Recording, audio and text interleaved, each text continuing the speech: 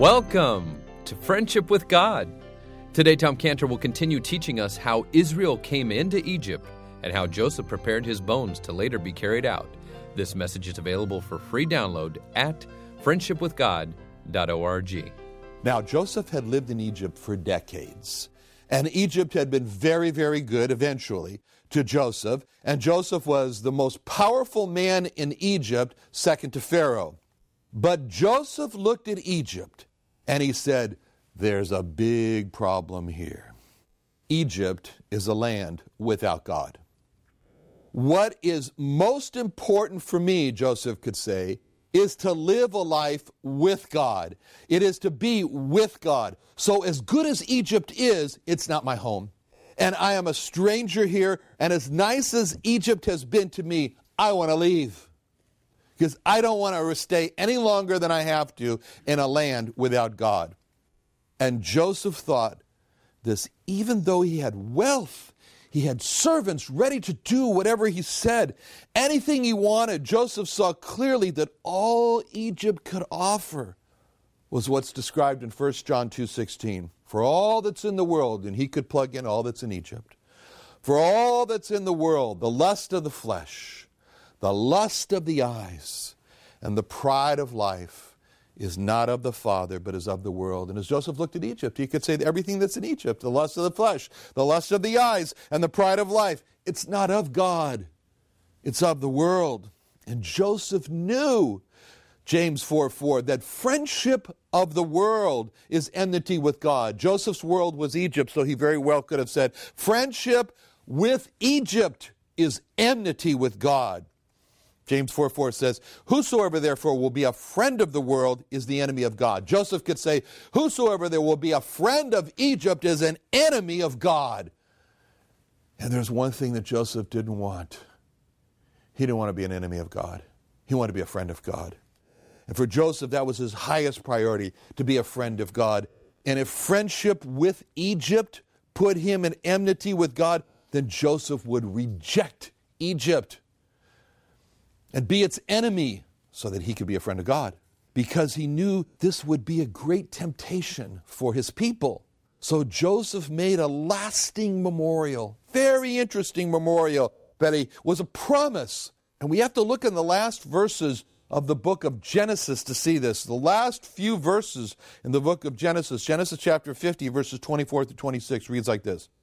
And Joseph said unto his brethren, I die, and God will surely visit you and bring you out of this land into the land which you swear to Abraham, to Isaac, and to Jacob. And Joseph took an oath of the children of Israel, saying, God will surely visit you. Second time he said that. And ye shall carry up my bones from hence. Last verse in Genesis closes with this. So Joseph died, being 110 years old, and they embalmed him. And he was put in a coffin in Egypt. And those are the last recorded words we have of Joseph. We see Joseph saying to his people, God will surely visit you. God will surely visit you. This shows us Joseph's heart. Finally, we have this window into his life. And here it is, closing this window at the end of Genesis 50. But we're left with these words, and we saw them. Last thing we saw about Joseph, we saw him say, God will surely visit you. And you can see how this truth re-echoed in his mind, because he said it twice. In verse 24, he said that, and then he said it again in verse 25. He said, God will surely visit you. And it had been decades since he'd been in the land of Israel. But he knew that God was going to bring them out of Egypt into the land that he swore to Abraham, to Isaac, and to Jacob. And he said, God will visit you, and you will carry up my bones from hence. For Joseph, the time had come for his death. The embalmers were ready. He had instructed them to embalm him. The coffin was prepared. Joseph made his people swear that when God visited them, that they would open up that coffin and carry those bones, Joseph's bones, out of Egypt into the land of Canaan. And that was his testimony to them, that God was going to bring them out. Who was this man, Joseph? We know so much that happened to him in his history, but then the real question is, do we know his heart?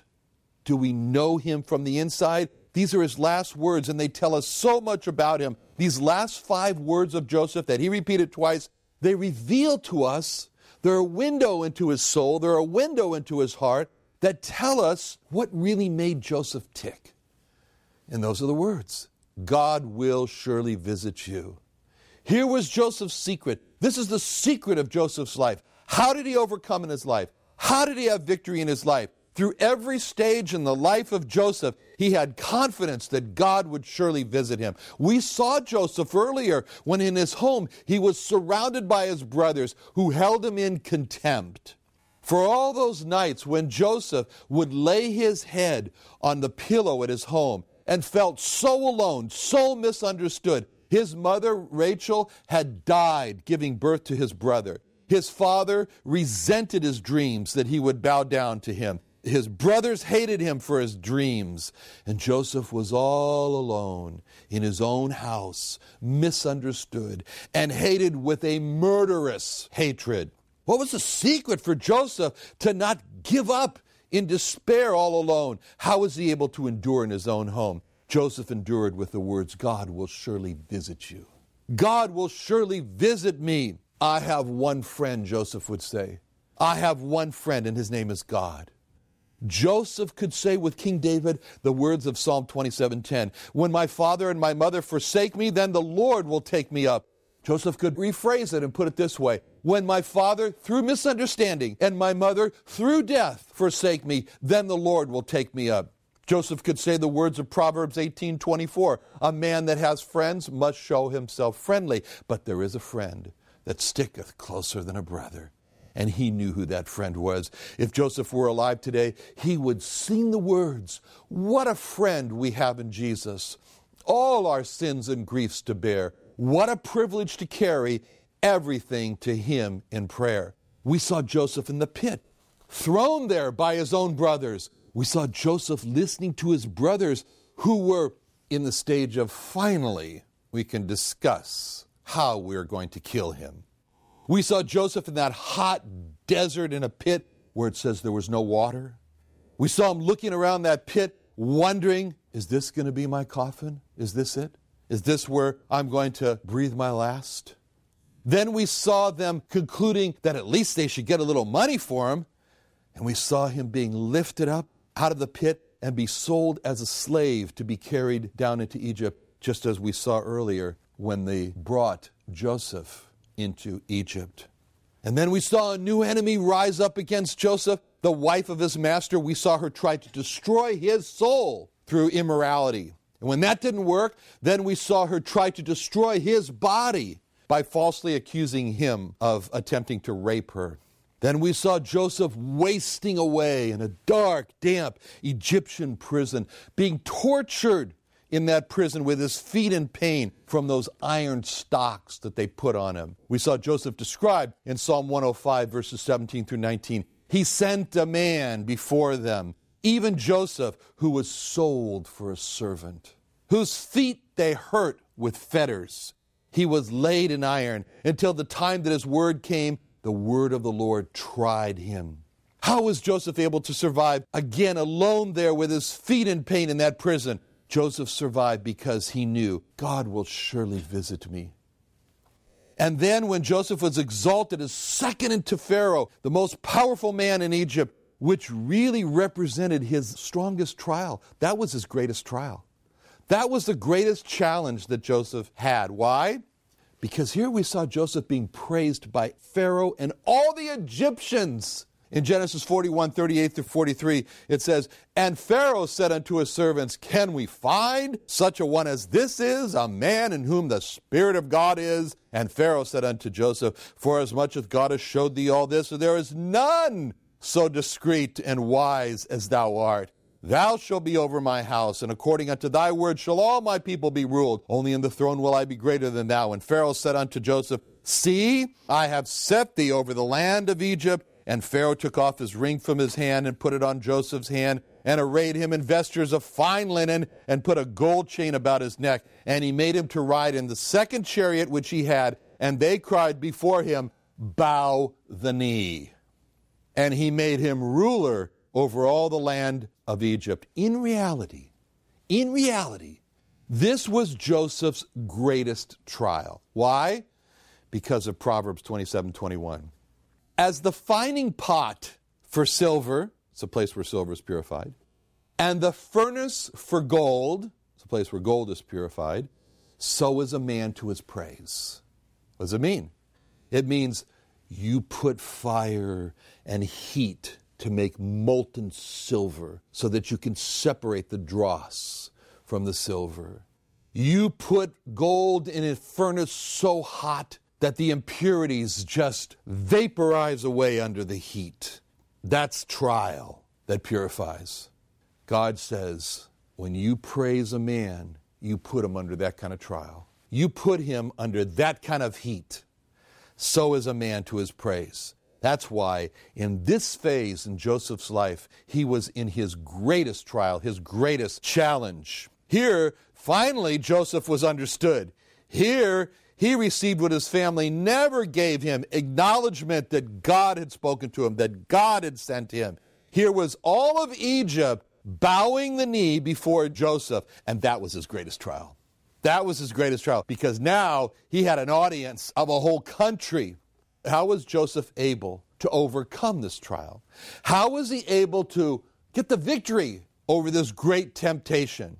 Egypt was comfortable for Joseph. The Egyptians had given Joseph a prominent wife. He had children by her. He had the highest position in Egypt next to Pharaoh. How was he able to obey God when it says in Micah 2:10, "Arise ye and depart. For this is not your rest, because it is polluted. It shall destroy you, even with a sword destruction." Those words, Joseph could hear them as if God was saying to him, "Arise, Joseph, and depart. This Egypt is not your rest, because it is polluted. It will destroy you with a sword destruction." And Joseph believed that. And how was he able to believe that? How was he able to proclaim in the best time of his life, that he was going to leave Egypt? He was looking forward to leaving Egypt, even if it was just going to be his bones that left. Joseph was able to turn his back on Egypt because he held to those words. God will surely visit you. And Joseph did exactly the same thing that Moses did. Have you ever thought of the parallels between Moses and Joseph? Joseph, who landed in prison, and Moses, who landed in a little ark, a little boat as a baby. Joseph, whose head was lifted up out of prison by Pharaoh and exalted to be prime minister next to Pharaoh. Moses, whose little body was lifted up out of the ark by Pharaoh's daughter to be the son of Pharaoh's daughter, in line to be the next Pharaoh. Yet both Joseph and Moses, they turned their back and they forsook Egypt, even if that forsaking was just a promise that his bones would be taken out. How were Joseph and Moses able to do that? They did it because of what it says in Hebrews 11:27. By faith he forsook Egypt, not fearing the wrath of the king, for he endured as seeing him who is invisible. Both Joseph and Moses saw him who is invisible. That's God. And for Joseph, he expressed it in these words: God will surely visit you. Joseph believed what was told to his great-great-grandfather Abraham when he was told, "Know of a surety," in Genesis 15:13 and 14, "know of a surety that thy seed shall be a stranger in a land that is not theirs. Serve them, afflict them 400 years. Also that nation whom they shall serve will I judge. Afterward shall they come out with great substance." Joseph knew of a surety that God had promised to Abraham, that it was going to come true, that Israel was going to be a stranger in a land that was not theirs. Joseph knew that the tables would turn for Israel and that they would become slaves in Egypt. Joseph knew the time frame would be 400 years. Joseph knew, and it broke Joseph's heart to know that there would be 400 years of hard slavery. And Joseph thought back on his years of being a slave, and he knew that the only way for his own Jewish people to survive for their coming slavery was going to be the only way that he was able to survive for his previous slavery, by holding on to the word of God that was revealed to Abraham. God will surely visit you. Joseph knew God would judge Egypt, and that the Jewish people would come out of Egypt and they'd have great wealth when they came out. And Joseph was so anxious for his Jewish brethren that he said, I'm committing my bones to you. You have one responsibility that I'm giving you, and that responsibility is my bones. You keep them, you carry them with you when God visits you, as he has promised. Joseph effectively made his bones speak to his own people for 400 years. With that promise, the Jewish people kept the bones of Joseph. Joseph's bones weighed on them all the time. They were responsible to care for Joseph's bones. He'd made them promise. They were under an oath to carry Joseph's bones out of Egypt with them when God surely visited them. And he said to his brethren in Genesis 50:24, Joseph said unto his brethren, I die. These are his last words. Joseph said unto his brethren, I die. And God will surely visit you and bring you out of this land which he sware to Abraham, to Isaac, and Jacob. And Joseph took an oath. His last words, he's taking an oath of the children of Israel, saying, God will surely visit you, and you shall carry up my bones from hence. Joseph was saying to his brethren, I know I'm dying. I know I'm dying. Do you see those Egyptian embalmers there? They're there because I've called for them. I have arranged for them to be here now. Do you see them with their needles, with their tube reeds? I have instructed them. As soon as I die, which will be soon, they'll go to work. They'll put those needle spikes connected to those reed tubes right into my jugular veins. And then they'll push the blood out of my body. And they will infuse throughout my body the embalming fluids, because the Egyptians were great chemists. And they're going to preserve my body and my bones, just like they've done to all the pharaohs. Only all the pharaohs, they're buried in the tombs of the pharaohs. But those embalmers have strict orders from me to not bury me in the tombs of the pharaohs. Those embalmers will carry out my orders, and when they have embalmed me, they will hand my embalmed body and bones over to you, and you are to keep them. You are to keep my embalmed body and bones for the 400 years that God has said you will be in slavery. And all during those 400 years, when you will be slaves in Egypt, you are to look at my body, you are to look at my bones, and you are to hear again my words saying to you, God will surely visit you. You are never to look at Egypt as your home. And when God does visit you, every Jewish person is to leave Egypt, and you are to carry out my bones with you. And that was the reason why Joseph made them swear to carry his bones out with them. The world we live in today, that's our Egypt. When we were born, it happened to us, just like it says in Exodus 1, the children of Israel which came into Egypt. When we were born, we were like the children of Israel coming into our Egypt. That phrase applies to us. Israel which came into Egypt. We were born as Israel coming into Egypt. When Israel came into Egypt, they were at the point of dying from starvation. And it's really the same like every baby that's born. Every baby that's born is at the point of dying when he arrives in the world with lungs which have to, for the first time, inflate in order to live. Which blood which has to, for the first time, clot in order to live. Which hemoglobin which, for the first time, has to increase its affinity for oxygen in order to live.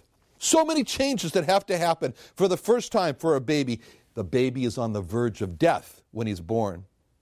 And when we came into the world, like Israel, on the verge of death from starvation when they came into Egypt, we on the verge of death also came into the world. And when Israel came into Egypt, no matter how well they were taken care of, it was always true what God told Abraham in Genesis 15:13. He said it to Abraham, know of a surety that thy seed shall be a stranger in a land that is not theirs. The Jewish people would never be anything more than a stranger in a land that was not theirs. They would never be anything more than a foreigner in Egypt. They would always be known as aliens in a foreign country. Let's pray. Father, thank you so much for the history here of Joseph. He's our example, Lord. And we pray that what he said from his heart may become also, Lord, the confession of our heart to ourselves and to others, that you are a faithful, visiting God. God will surely visit. Thank you, Lord, for teaching us this today. In Jesus' name, amen. Tom, that was quite a graphic picture. that I had never thought of before about Joseph ordering his embalmment, and that his people should take care of and carry his bones out of Egypt into Canaan. Yes, it really is graphic. It really is shaking. I mean, it really shows us the heart of Joseph. Because Joseph, with all of his heart, he loved his brothers. He loved his family. His family wanted to murder him.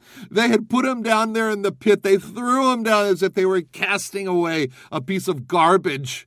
And then they were very well content to let him just thirst to death out there. But all that they did to him, he loved them. He loved them with all of his heart. He prayed for them. He brought them to repentance. It was so wonderful to see. And his heart never changed. He knew the heart of his people. He knew the heart of his brothers. And he said, oh, they're going to be so tempted to stay in Egypt. They're going to be so tempted to forget about God. Who needs God? Let's become Egyptians. It's so nice here. And he said, look, I've poured out my heart to you. I've done everything I could. I've said all the words. I've kissed all the kisses. I've cried all the tears. And now what else can I do? Embalmers, come and embalm me, and then take my bones. And now my bones will keep speaking to you. And my bones will say to you what I've been saying to you all along. God will surely visit you. And that's going to be the message. I've done everything I can. I've prayed. I've kissed. I've wept. I've spoken. I've demonstrated to you the forgiveness of God, the fact that you must always be like I am and have been, and never give up your hope that God will surely visit you and he will take you out of this place. Why do you think I was able to endure in the house when you were hating me, to endure when I was a slave, to endure when my feet were being hurt with fetters, to endure when I was falsely accused, to endure when I was made the prime minister? I knew that God was going to visit us and bring us out. I don't want you to fall. I've done everything I possibly can, and so now my bones are going to speak. That's exactly the same heart that Paul had when he said in 1 Corinthians 9:22, to the weak became I as weak, that I might gain the weak. I am made all things to all men, that I might by all means save some. Paul had the heart of Joseph. They both have the same heart. They wanted to save people from sin and hell and the rejection of God and the wrath of God. They knew that God was a merciful God, and their lives were to be everything, anything, at any cost, at any time, at any price. I am willing to be made all things to all men. And Joseph is saying, I'm even willing for my bones to be embalmed so that they will continue to speak to you so that you can be saved. And that's the way Paul was. That's such a lesson to us. We need this heart where we're saying, do I have to become weak so that I can gain the weak and they can be saved? I'll become weak. Do I have to be whatever it takes? I am made all things to all men, that I might by all means save some. And we see this in Joseph. As it says in the New Testament, it was by faith that he did this. It was by faith that he told the embalmers, I'm getting ready for my last breath. You get ready with your spikes. And men here, my brothers, you get ready to take care of my bones and to carry them out, and keep the oath. Keep the oath to carry me out, because God will visit you. Never give that up. That's what we need to be like. We need to go to the lost and say, anything at all, I will do. I will step out of my skin, Joseph. I will step out of my skin in order that you can be saved. I'll lay myself down as the bridge over troubled waters for you to walk across in order for you to be saved. Whatever it takes, you can count on me, because the principle for Joseph's life and the principle for Paul's life is that I might by all means save some. Whatever it takes, I am in the business of saving. That's my foremost. I'm not in the business of building my reputation. I'm not in the business of building my possessions. I'm not in the business of making myself proud. I'm in the business, if by that I might by all means save some. Thank you for joining us today. We hope you join us again next week as Tom Cantor continues to build our foundation in friendship with God. Now, what are the most frequently asked questions that Jewish people have? Tom Cantor's written a book called Frequently Asked Questions by Jewish People. This book will help you to be able to reach lost Jewish people better, as well as know Bible doctrine and contend for your faith. This book has nearly 60 pages of questions and notes that help you to answer and show the character, doctrine, and deity of the Lord Jesus Christ as you've never seen it written before. If you'd like to obtain a copy of this book, call us today at 1-800-247-3051. That's 1-800-247-3051. You can also visit our websites at friendshipwithgod.org or israelrestoration.org. You can also find us on Facebook. Thanks for listening, and join us again next week at this same time.